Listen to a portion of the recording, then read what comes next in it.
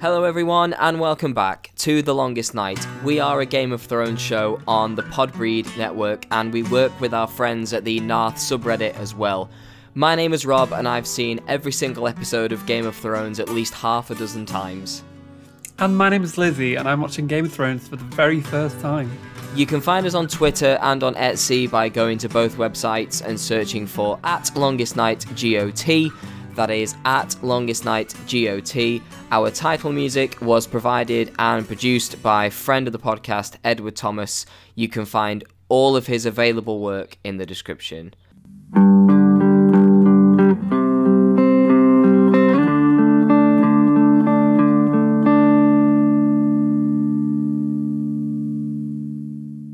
This week we are going to be discussing Season 6, Episode 8 of Game of Thrones, entitled No One. It was written by series creators David Benioff and Dan Weiss and directed by Mark Mylod. It was first broadcast on the 12th of June 2016 to an audience of 7.6 million people. Lizzie, what do you make of No One? It's a real mixed bag, this one. There's two disappointing story arc conclusions and one particularly dreadful scene, which spoil what could have been a pretty solid episode otherwise. Yeah. This, historically, and definitely up to this point in the show, this is my least favourite episode. Right, okay. It beats out Cripples, Bastards and Broken Things, Breaker of Chains, the Red Woman from earlier this season. Oh, yeah. I think that it might not be my least favourite episode anymore. I think there's one still to come that I like a little bit less. But I'll have to see when I get there. I have appreciated the lighter tone this season. More this time, actually, going round than I have done in previous years. But I think this episode takes it a step too far in some places. Yeah, definitely. I think that Meereen is basically a mess this week. Absolutely, I think 100%. The climax of the Riverrun storyline's not that satisfying. And the less said about Arya and the Waif, the better, in my head. Yeah. Having said that, the Hound reuniting with the Brotherhood, I think that's quite a nice touch that explains why the Riverlands currently are the way they are. The build-up of the Riverrun plot produces some great moments, like before the end, for Nikolai Coster-Waldau, Tobias Menzies, Gwen Christie. King's Landing is great this week. And I think the stuff at the beginning of Arya's storyline this week is really lovely, but it's just the end that causes a big problem for me. Tougher girls than you have tried to kill me. You can have one of them. Two.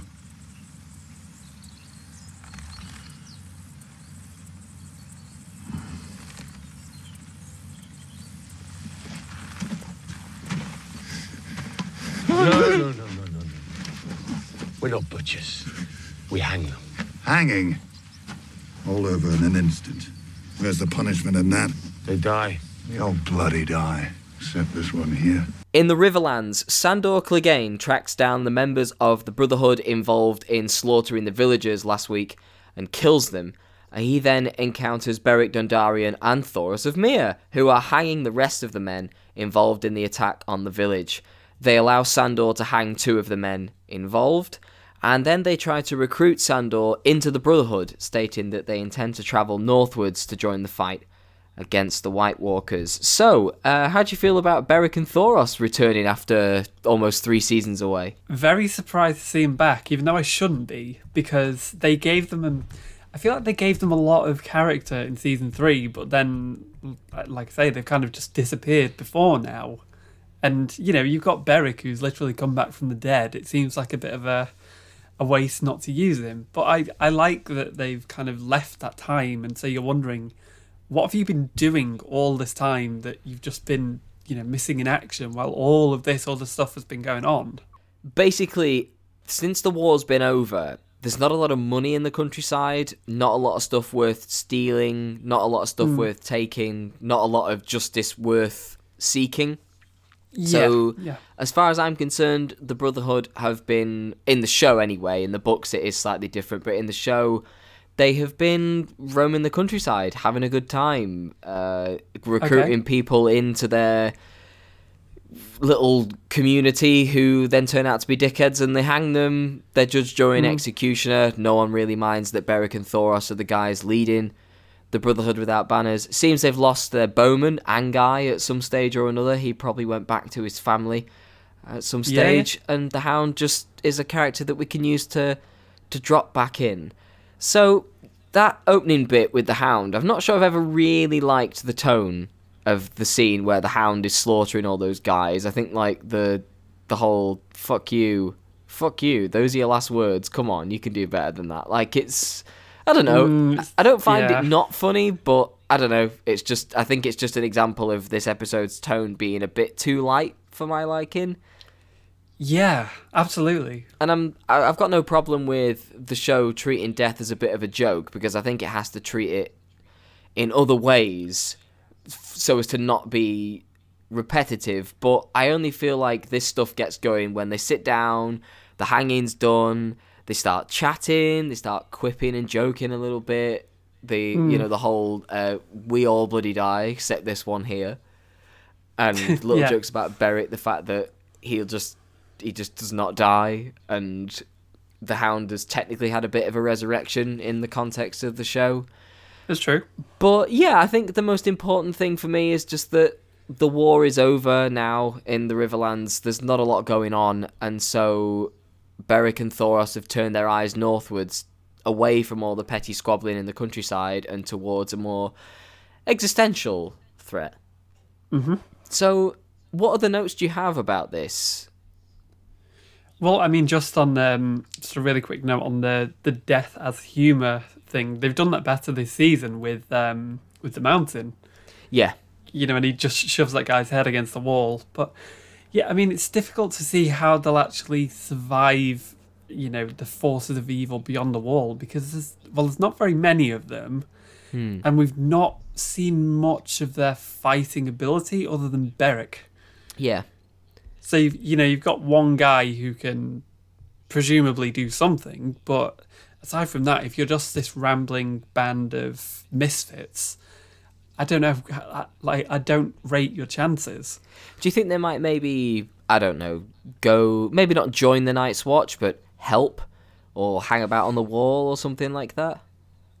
Yeah, maybe. I don't think they'd join, because I think their whole thing is being outsiders. They're not part of that world of, where you've got the Night's Watch and you've got the Lannister family and the Stark family, etc. They're kind of aside from all of that, and they have been since the first time we saw them.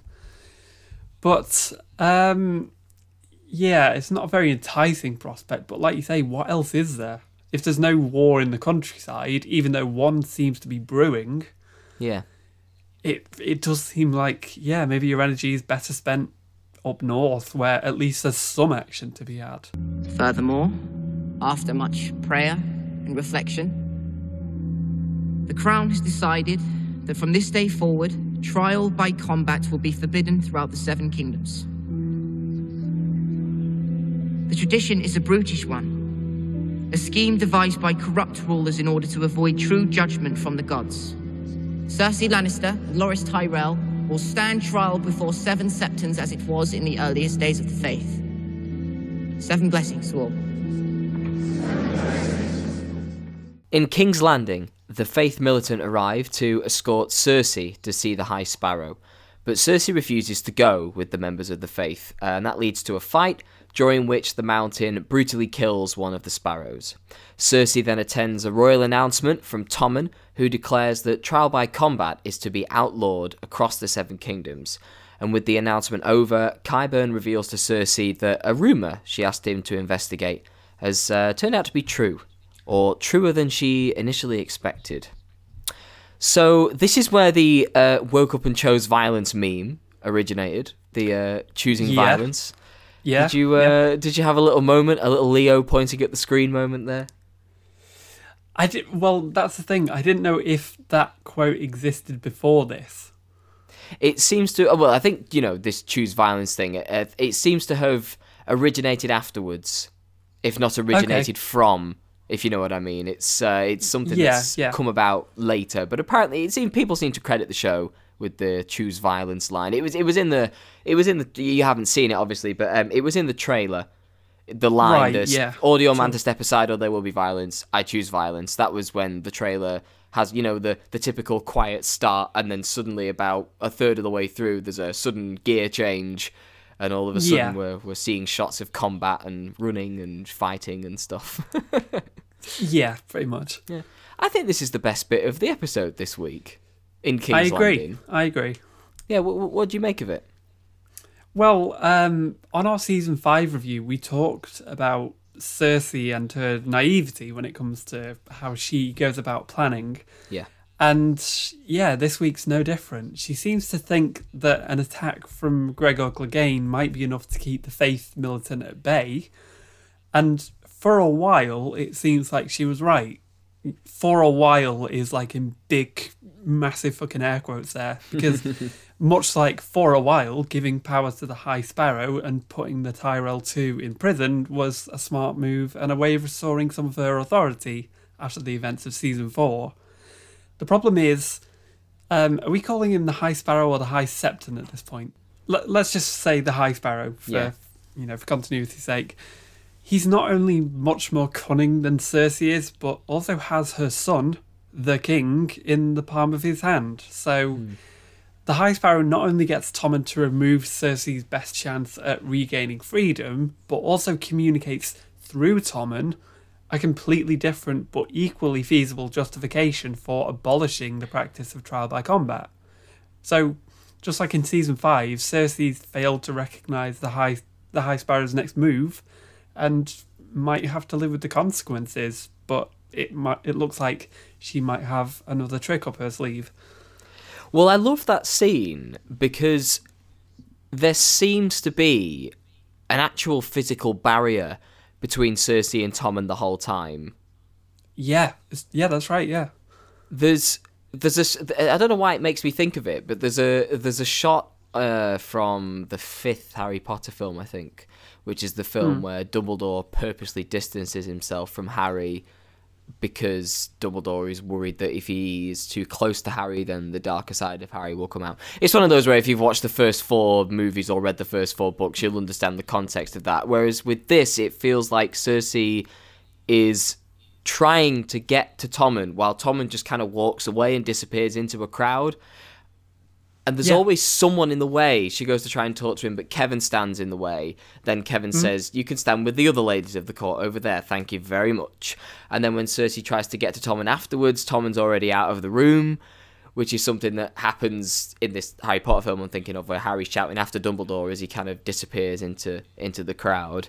And then when the people part and you think you'll be able to see Dumbledore, obviously he's completely gone out of shot with a bit of camera trickery there. But yeah, a little note about this scene. I have 2 degrees of separation from someone who was fairly prominent in this scene. This is the closest I think I ever got to Game of Thrones, as it were, apart from the extras who we've interviewed on the show. So, the moment where it is revealed that the trial by combat has been outlawed, which is an amazing twist, by the way. I love it. Only a tiny twist. Yeah, it's great. But it's a cool turn to the story, I think, with a very kind of, it's got a lot of logical reasoning behind it. I really enjoy that. Cersei, like I say, full on lost Tommen now. That's her last son, her last boy. The High Sparrow has completely wrapped him up. And when they make that announcement, there's a shot on a girl in the crowd who's got kind of dark brown hair. And so she is actually from Stockport. Really? Yes. She is the girlfriend of, or I'm not sure of their situation now, but obviously listeners may know or may not know of a semi-popular band from the UK known as Blossoms. Yes. They've been much bigger in the UK than they have been internationally, but they're also from Stockport, mine and Lizzie's hometown, where we do the podcast from.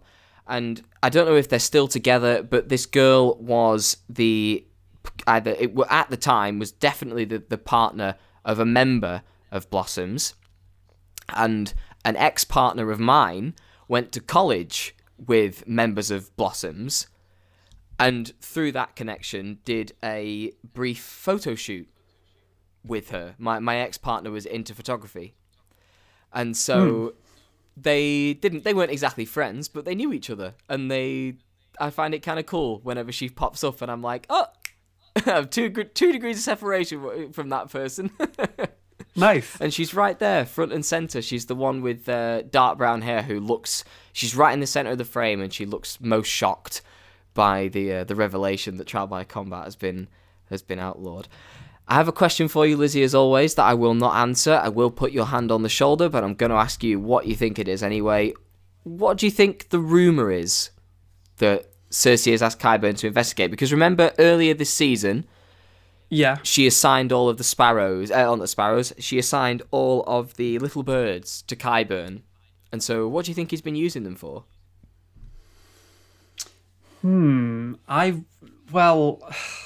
I wonder if maybe it's something to do with Lancel, just purely because Cersei probably knows more about Lancel than any of the others other than Tommen, in the High Sparrow's cabinet, shall we say. Yeah. So I wonder if there's maybe some sort of relationship going on inside the sparrow's nest, and it's okay. Yeah. Yeah, Something I don't know. Political that she can whip out when she's on trial, possibly. Yeah. Okay. Yeah. Sort of like an Uno card that you could just reverse. Why don't either of you ever drink? And Sullied never drink. Why not? Rules. And who made these rules? Your former masters? Those miserable old shits didn't want you to be human. Have a drink with me. And you? What's your excuse? I have tried wine before. It made me feel funny. That's how you know it's working. Here's to our queen. Anyone not drinking is disrespecting our queen. In Meereen, with the Red Priests spreading pro-Daenerys propaganda, Tyrion escorts Varys to the city's harbour, and Varys departs to secure more allies for the army. And later that day, Tyrion, Missandei and Grey Worm are bonding over drinking games and jokes when a fleet of ships sent by the slave masters begins to attack the city. And as the fleet continues to bombard the city into the night, Daenerys returns on Drogon to the top of the Great Pyramid of Meereen. Oh my god, this is rubbish. This is just bad. I think like this is one of the few very, very, very, very small amount of things in Game of Thrones that I just watch it and go, this is just bad. Like it this really just isn't finished. Like, and it's for not, a show no. of this size, and for a show where the production and the display is always immaculate, this just feels like, I don't know, they ran out of money. There are loads of shots in this where there's very obvious cut-arounds because they clearly like either ran out of money or ran out of time. I wouldn't be surprised if these were the last shots they did of the season, or they just needed they needed something to just kind of fill in the gap because the episode was coming up a bit short. But well, it's not a short episode. No, this it isn't, episode because it's like kinda 58 long. minutes. Yeah. Yeah. What do you make of the Meereen stuff before I start going on about it? No, I agree. That scene with Tyrion encouraging Missandei and Grey Worm to drink, it might be the worst of the entire run of the show so far. I'm struggling to think of others. Yeah, it's high. I think it's high. Yeah. Well, like, it's no secret that Tyrion is quite a bibulous character, but I didn't think he'd be the sort to egg other people on like that. In a scene that doesn't add anything to their story arc, and it takes up far too much time in an already quite bloated episode. It just goes on and on and on. All the jokes fall flat. I don't like creepy Uncle Tyrion. I don't want him here. He's not the Tyrion I know from like season 2. You know, I don't know. There's been something kind of off about Tyrion all season. He seems to be like, we've had another scene like this, right? With earlier Grey in the Worm season, and yeah, Missandei. where and it's just kind of awkward, and that's not you. That's not who you are. Well, in an attempt to engage with the scene, I think over the years I have rationalised that it's supposed to show progress in the relationship between the three of them, because obviously they couldn't talk to each other because it was so awkward in that third episode. But in the 8th episode, there's a bit of progress where they're enjoying each other's company now, and so maybe. And the joke where the Lannister, Stark, and whoever walk into a bar, like, that's fair play for them making a slightly funny joke out of an entirely fictional universe. Like, that's pretty good. I think that's not awful.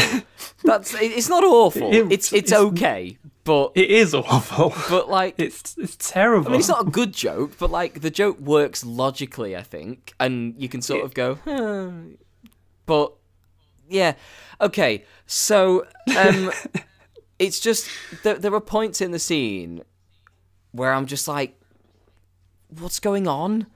Like the bit with Grey Worm where he's like, I make joke, and then Missandei's like, more jokes, and I'm like, what the fuck is this? What TV show is this?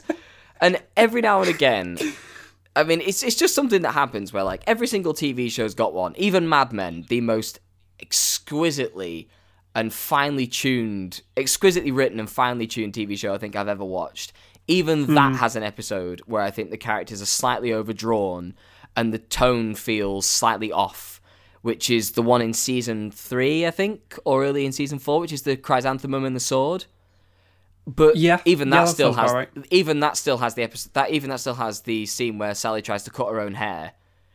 True. So but it's just that one. It's just that one episode where I feel like it just feels like 2 episodes squeezed together a little bit because they're trying to exaggerate a couple of things. But this is Game of Thrones one for me, where the tone of the episode just feels at odds with all of the other episodes in the show. And I know we've acknowledged that there's been a slight tonal change this season, but I think there have been moments this season that have really reminded me of season 3 and 2 in terms of the shifted, the refocus on the Riverlands, and the speed at which the story is moving reminds me a lot of season 4 after season 5 really slowed things down. There's a few more things like that, but I cannot fit this scene anywhere else in the show, and it doesn't blend in to the show. This marine stuff, it really does not fit. I think that I make more jokes, like Missandei getting giddy and drunk off like 2 or 3 sips of wine. Like, how long have they been sat there? And I remember watching this scene for the first time, and to be honest, a lot of people had similar complaints to you about the way that Tyrion is not really himself at the moment. I, as someone who really tries to engage with what the writers are trying to put across, because obviously I love the show, I say that it's because he's somewhere else, and so he can't really behave like himself. Game of Thrones is full of characters travelling to places that are far away from home and not quite adjusting. But yeah, this scene just exposes how poor a character pairing Tyrion, Missandei, and Grey Worm is. Yeah, definitely. And how much better Varys and Tyrion are, because the best bit in Marine this week is just when Tyrion and Varys have that nice little goodbye together, where you get the most famous dwarf in the world little quip. That feels like Tyrion to me. Absolutely. But this bit doesn't. And then, fucking hell, the scene where the slave masters arrive. Oh God, you can see them scrimping on the budget in this. The ships look rubbish. The ships look terrible. And then the scene at the end where Daenerys arrives. They normally, surely with Daenerys coming back, they would take the opportunity to have this big, like, whoa, yeah, on a dragon. Like, whoa, another one of those big Daenerys moments they like. But no, she just sort of walks into a room like a mother walking into their child's bedroom, and the place is trashed. And then you just see a little shot of Drogon in the background that looks like, like when you can't draw and you do a seagull in the distance and it's just 2 lines. And it just, you can tell that they've kind of run out of space and run out of money a little bit here. But like, the whole thing feels like a dress rehearsal. Even Ramin Djawadi, whose music and the tone of his music I think, is the most cohesive thing throughout the entire show. Even as the show grapples with new tones, new moods, new atmospheres, as it tries its hand at different things and different kinds of storylines, it's Ramin Djawadi's music that keeps it all as a unit. But even his music in this, I don't think it fits. I just feel like it comes from another show. Maybe it's some stock music, and maybe Ramin Djawadi, maybe because it was so late. I don't know this, but maybe they did it so late that Ramin Djawadi had already submitted everything. I really have no idea, but it just doesn't feel like him, even if it is him. It's kind of like they say with John Williams in the Star Wars movies, where like the 3 trilogies of the Star Wars movies are all so different to one another for very different reasons. But John Williams scoring them all, some people often say that John Williams understands the story and the feel of Star Wars better than George Lucas. Yeah. And I imagine some people would say that about Ramin Djawadi as well, but not this time. Just don't think any of his musical cues fit. Yeah, and I feel like with Marine this week, it's like they had 4 bullet points. They've got, Varys going back to Westeros, the Masters arriving, so 3 actually. Varys going back to Westeros, the Masters arriving on the ships, and Daenerys returning.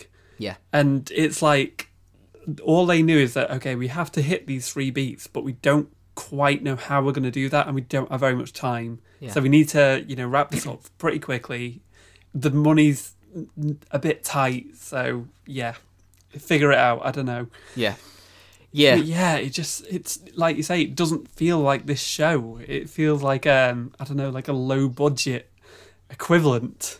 Yeah, I was going to make a mean joke there about the successor, so the shows that have been labelled as successors to Game of Thrones, but I won't. Many shows. I won't do that. I won't make. I won't make joke about those TV shows. This is Game of Thrones non-union Mexican equivalent. Yes, directed by what is it, Senor Spielbergo? Yes, that's the one.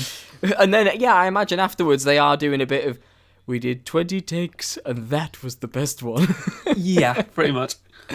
Oh, dear. Lady Sansa desires to take her ancestral seat back from the Boltons and assume her rightful position as Lady of Winterfell. With what army does she plan on taking Winterfell?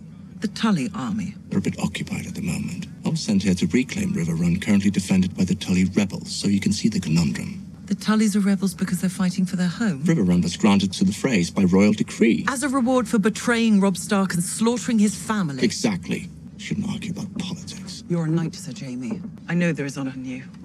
I've seen it myself. I'm a Lannister. Don't ask me to betray my own house.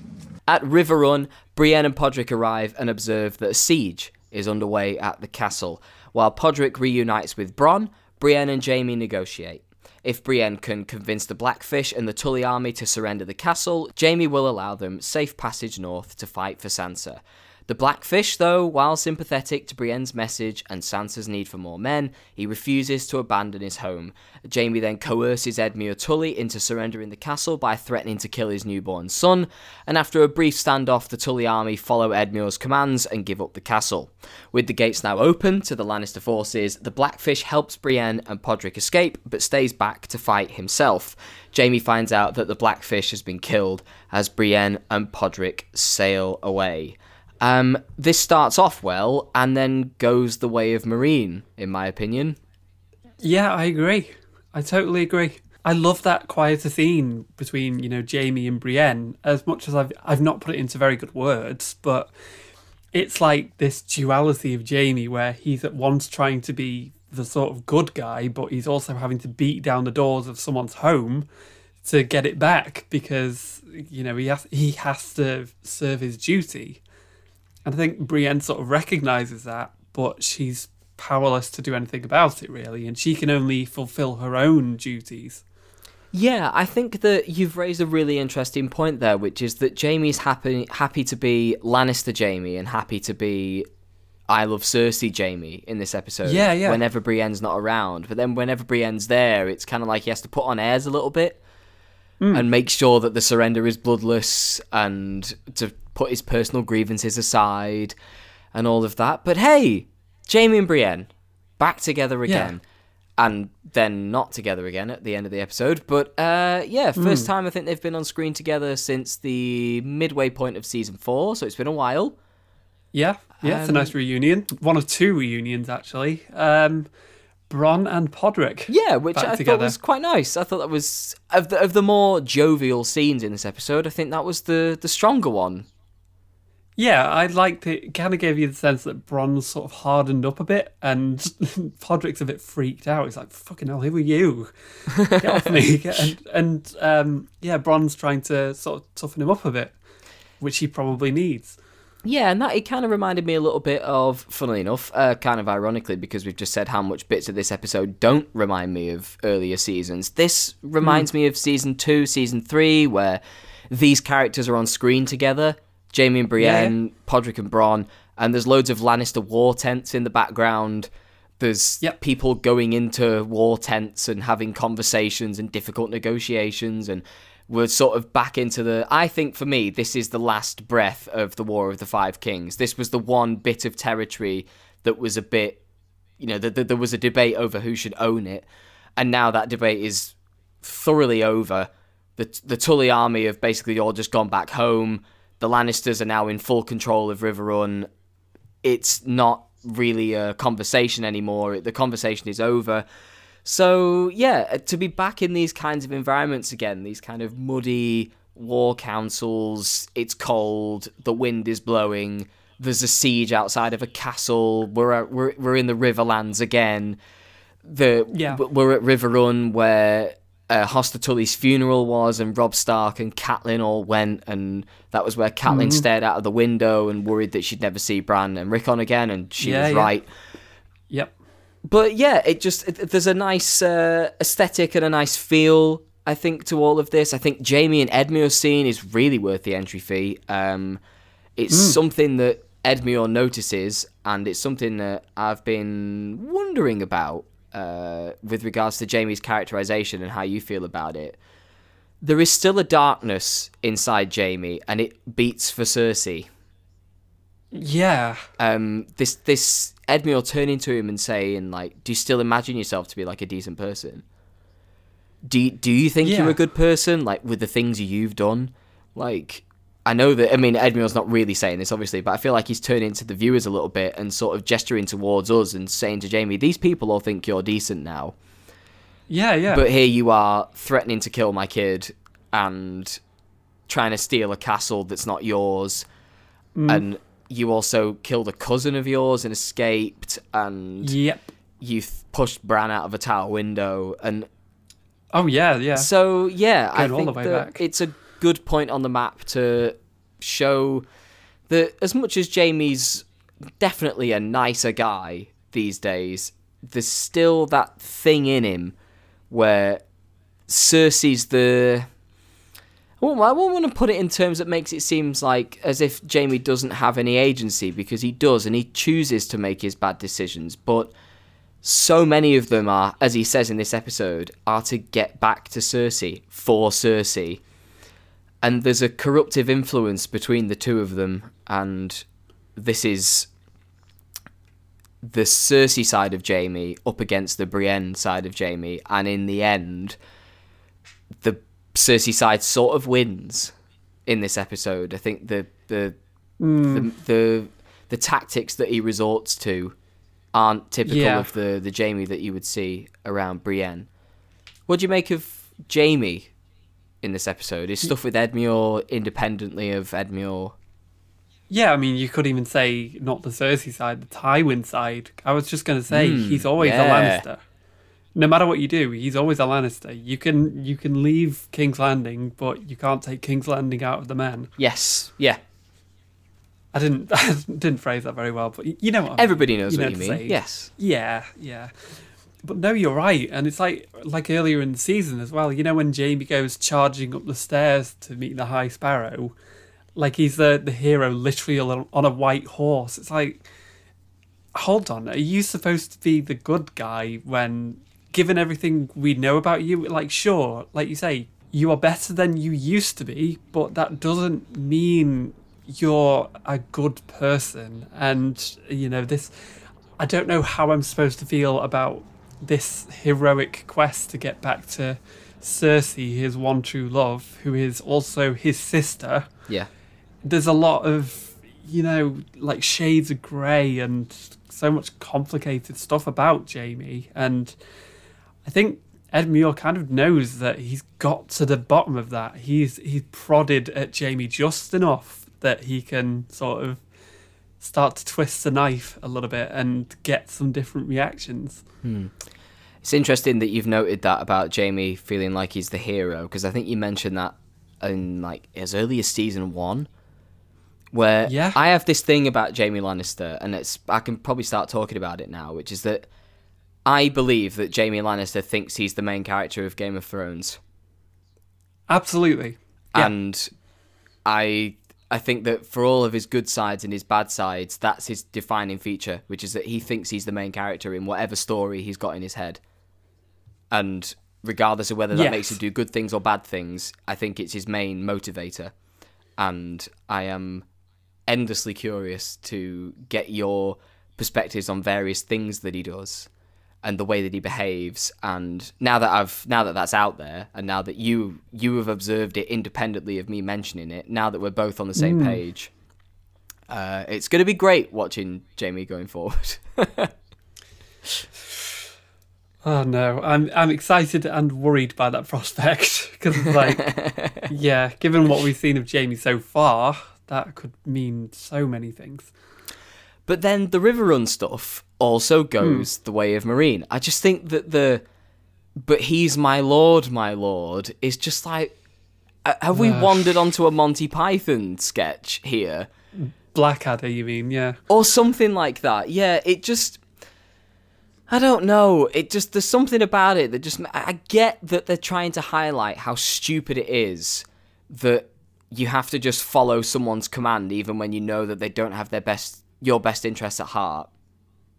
But then where it leads, like everything that happens on paper, Ed Muir making sure that Blackfish can surrender the castle, Blackfish deciding to go down with his ship instead of escaping with Brienne and escaping with Podrick and stuff like that, and then deciding to have the Blackfish killed off screen because then it kind of, it keeps the aura of the man to the viewer. Yeah, I get all of that, but it's just so corny. It's so corny, and Game of Thrones does corn, and I'm not against corn, but I don't think this is I don't think they judge this well. The he's my lord nonsense, the Blackfish going, I haven't had a good sword fight in years, I expect to make a damn fool of myself. And I'm like, what TV show is this? What TV show is this? Just have it be more despondent. Like, this is miserable. This is a guy choosing his own death over just escaping in a boat. Like, I understand that it's a feudal system and that people have strange honor codes in this Game of Thrones world, whatever. But, God, it's like, no, I'd rather not help my niece in the battle for Winterfell or whatever. I'd rather just go and die in a sword fight up these stairs, because fuck it. For no reason, why not? Yeah. Like, and I don't mind that, I'm not inside the guy's mind. I think there's enough in Blackfish's character to suggest that he'd rather die in his own castle than retreat. That's fine, but it's just the whole, it's like they've ripped lines out of some cheesy action, like, you'll serve Sansa far better than I ever could. Go on without me. It just, they did one of those deaths earlier this season, which was Leaf in the door, which feels like a very long time ago right now. But it is done a lot better in that episode because it's done very silently. And it's kind of the last of a species apologising for a massive mistake that they made by creating what they're running from. It's that kind of book ending of it, she's killed by the monsters she created. Yeah, exactly. Whereas this is just, I get the whole, I'm not against the guy going down with his ship. That makes sense. But yeah, the lines, the dialogue, it's not cool. I just, not into it. What about you? I mean, how do you feel about the actual door opening itself? Because I wanted to paraphrase Sarah Hughes, the late great Sarah Hughes from The Guardian, who says he was only actually the Lord for a few weeks between his father's death and the Red Wedding. He's since been held captive for years, and these men have been holding out against Freys and now Lannisters for some time under the Blackfish's command. You'd think they'd have a bit more loyalty to Blackfish than this guy who's just shown up again after a few years of being missing, possibly presumed dead. And especially when you've got Jaime looking on in the distance and his Lannister fleet. What I will say...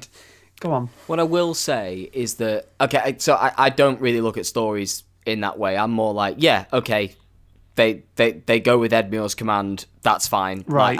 Okay. But I think this is the one area of Season 6 where... I mean, I love the pace of Season 6, don't get me wrong, but I think this is the one moment where they needed an extra episode with this storyline. I think an entire episode based around the quandary that is there in the air when Edmure's standing at the drawbridge, where the men slowly realise that Edmure's the one that they should be following. And even though the Blackfish is someone they're more loyal to, Edmure does have the right of, he has the final say. And they realise it across the course of the scene, but I feel like an episode would have been better served with that kind of sudden change in psychology amongst the Tully soldiers. Would have been better served with a bit more time and another scene. It feels like there's a little bit of connective tissue missing there. On paper, I think it's necessary because the show is so big and it has to head towards an end game, and in order to head towards an end game, I think they have to cut corners. And I think one of these corners is just that the Lannisters get Riverrun. We can stop focusing on the Riverlands now. All of the guys in the Tully army just go back home because they're tired of war. They've been sieged up in a castle for fucking ages. They just want to see their wives and children and parents and husbands and things like that. They just want to go back to their families. Yeah. And I can get around that. But yeah, I think Sarah was right, and you are also right to pick that out, that it feels a little convenient and a little contrived. And I'm willing to forgive the show that a little bit, because if you didn't cut corners occasionally, you would end up where George R. R. Martin is. And you can't do that in a world of TV. You can barely get away with it in a world of books. But yeah, it feels a little rushed to me. A little bit rushed. The company's moving on to Pentos soon. You should come with us. I can't. Why not? Got a feeling you'd be good at this sort of work. And besides, we need a new actress. I don't think I could remember all of the lines. Come with us. What's left for you here? You wouldn't be safe. Not while she's looking for me. Who? She doesn't have a name. Where will you go? Essos is east, and Westeros is west. But what's west of Westeros? In Braavos, Lady Crane discovers Arya injured and bleeding, and she takes Arya back to her apartment and repairs Arya's wounds, and allows her to spend the night there. The next morning, the waif, she's wearing a different disguise this time, tracks them both down. She kills Lady Crane and chases Arya along the streets of Braavos, and a lengthy, chaotic chase ensues, and Arya's wounds begin to open up again. The waif follows Arya to her hideout, where Arya extinguishes a candle with Needle and plunges the room into darkness. And then we find out, as Jaqen H'ghar walks through the Hall of Faces, that the waif's face has been added to the wall and not Arya's. And then he turns around to discover Arya holding him at sword point, and he congratulates her for becoming no one. But Arya states her own name instead, and declares that she is going home. So, you're a first-time watcher, Lizzie? Yes, I am, yeah. What do you make of... Well, what's your interpretation of this whole thing? What's my interpretation? What kind of question is that? What do you mean? Like... What do you think happens? Like, why do you think Arya is no one? I just thought it was like a test. It was Jaqen sort of playing them off against each other to determine who is his, I don't know, his successor or his prodigy. I don't know. You know what I mean? Like his understudy. Yeah. And so he's just been... he likes them both, but only one can be the true no one. Yeah. And Arya won, I guess, and now she's going home. It's that. I mean, that's the show's version, I think. But yeah, I wouldn't have done it this way. No. To this day, I have no idea why Arya is no one. Why did I don't get it. Why did she even go back? I thought we were beyond that point with her having left in the first place. I think they realised at some point that they could end this storyline by having Arya saying, "A girl is Arya Stark of Winterfell and I'm going home." And they've just written towards that line. They've moved everything around so that they can get to that line, which is not an offence in itself. But I don't understand to this day why Arya is no one. If anyone's listening to this and has an interpretation of why, then feel free. I'm going to leave a question open on this episode, like I did for one last season.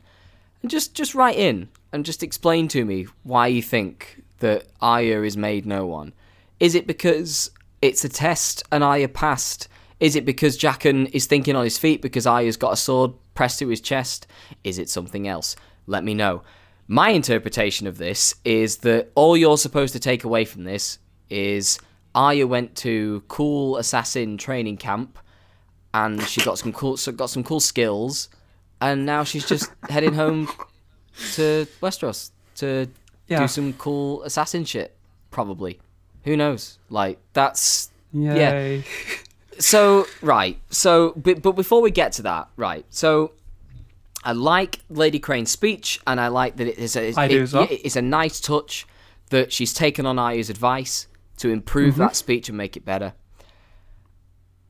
I like that Arya and Lady Crane are together again. It's a nice character scene between two people who are, I think, ultimately at heart, they are explorers.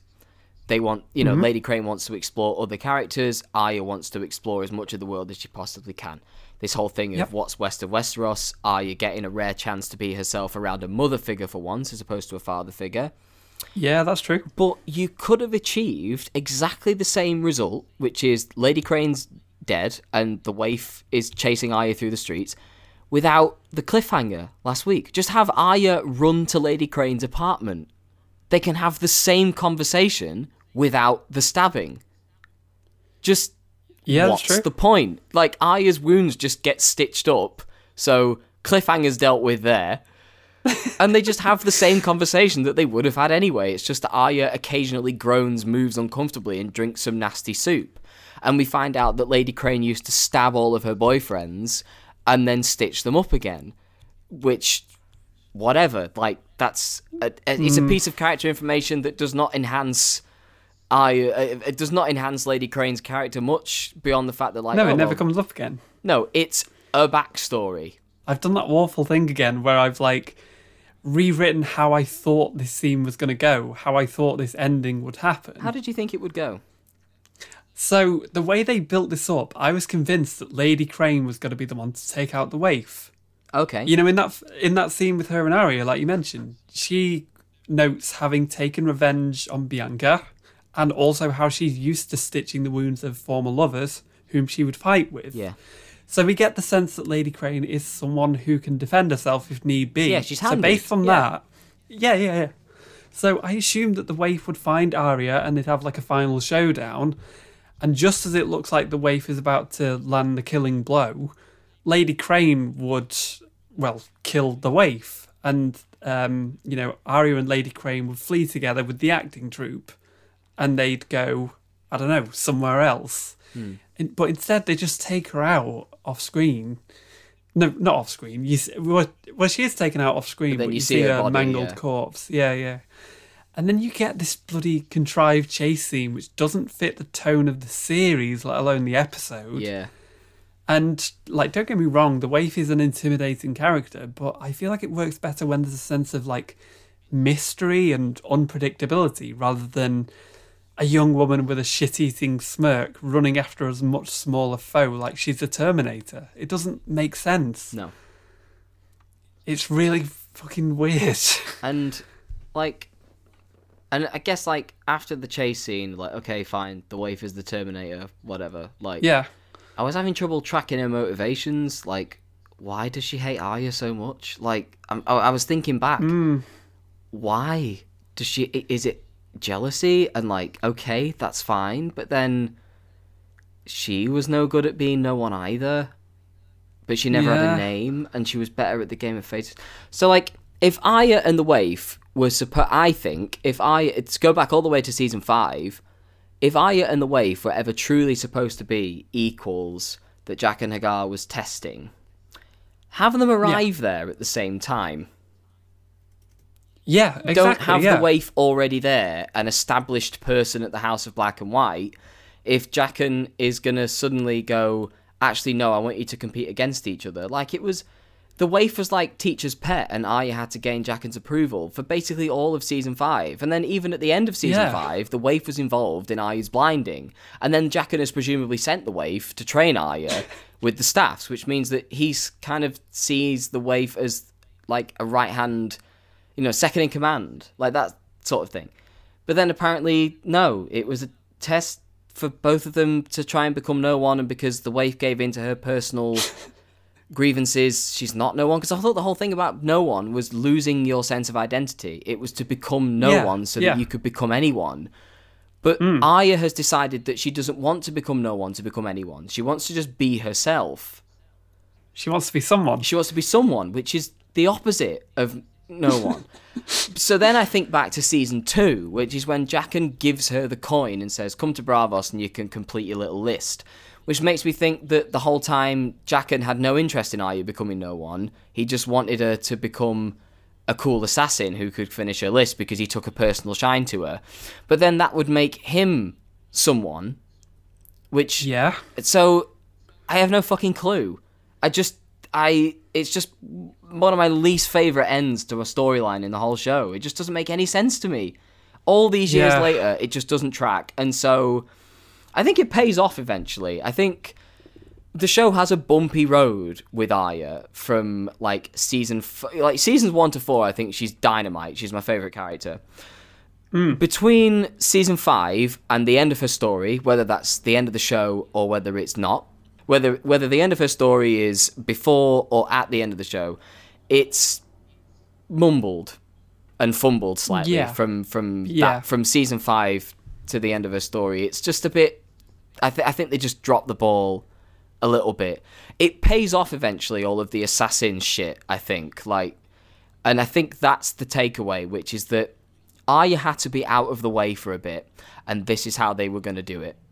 And I feel sympathy for them because they were clearly building to something that they were hoping, something that would be explained by the books, and they could just follow the books and follow the book material. But then the 6th book hasn't arrived, and so they've had to basically improvise, and they've had to start writing a story that they never expected to write. They signed up to adapt, not to write.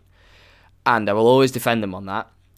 And I think that when they're producing quality as good as we've had in Season 6, and parts of Season 5, which were original storylines, then I think that, that they really deserve to be commended. But for this, I can't defend them. It just doesn't make any sense. If someone wants to offer an interpretation where it's like becoming no one doesn't mean becoming no one, it means becoming who you want to be or something like that, then fine. But I'm sure if you spend like 5 minutes on Reddit, you can find 20 of them. But the problem that a lot of people had with this episode at the time, which is that, okay, so a lot of fans of TV shows and stuff seem to think that their theories are better than what actually happens in the show. Of course. Yeah. You'll see this more and more as we go through the show, where there will be things that happen where people on Reddit are like, oh, well, this fan fiction on YouTube's well better, and then you go and listen to the fan fiction on YouTube and it's fucking bullshit. And it would have been worse and more embarrassing if the creators had gone down that road. But I think that this is one of those occasions where people's ideas for what was happening just turned out to be a little better than what was actually going on. I think this is a storyline that really actually kind of suffers from being simplified. I think the first half of the season, up to and including the play, was magnificent. Because it got rid of all the complicated shit that made the end of Season 5 of Arya's storyline a bit of a a damp squib and a bit confusing. But then since the play and they realise they have to wrap it up, don't think they've stuck the landing, really. No, not at all. And so all of the stuff that was calling Arya to Braavos, Syrio Forel, Jaqen H'ghar, like, in the end, maybe she had to go to Braavos to realise that she didn't need to stay there. But I don't know if that really tracks or feels good emotionally, to be honest. Yes, it's not a satisfying payoff for that. No. I don't think. Nah. Do you have anything else to say about Braavos or the episode itself? Not really. I'm sure you have a lot, but I'm just kind of exhausted by even talking about this stuff. Yeah, the thing is, it's over. Like, thank God. The blind fighting had a payoff in the end, I suppose. Like, fighting in the dark and all of that. Yeah. But yeah, it ends in a funny place, but it's over. Arya never returns to Braavos in the show. I can say that much. Right. Okay. Yeah. Okay. So, what is your favourite line from this week? A really simple one from Cersei. I choose violence. Okay, yeah, okay, 3 yeah, words. yeah, Fully. yeah. I think I think you pick the QI obvious answer, and I think it's actually the right answer. There. Yeah. Who's your loser this week? Don't know. The Waif. Yeah, the Waif. Yeah. Why not? Gone. added to the Hall of Faces. So yeah. Bye. That's that. Yes. Nice the Faceless Men done. The Waif. Yes. Done. So, yeah, they're done. Who's your winner? There was a couple of names in the hat, but I think just talking about it then, I'm going to go with Lady Crane. Yeah. Yeah. Yeah, stitches wounds and encourages Arya to explore. And I can see that, yeah. She had a really interesting backstory. It's just a shame we never got more of it, nothing was ever done with it. Oh well. Never mind.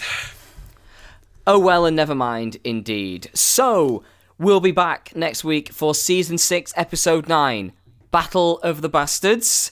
I'm sure that everyone who's already seen the show will be eager for us to upload that, and don't worry, we will be trying our hardest to get that to you as fast as we can.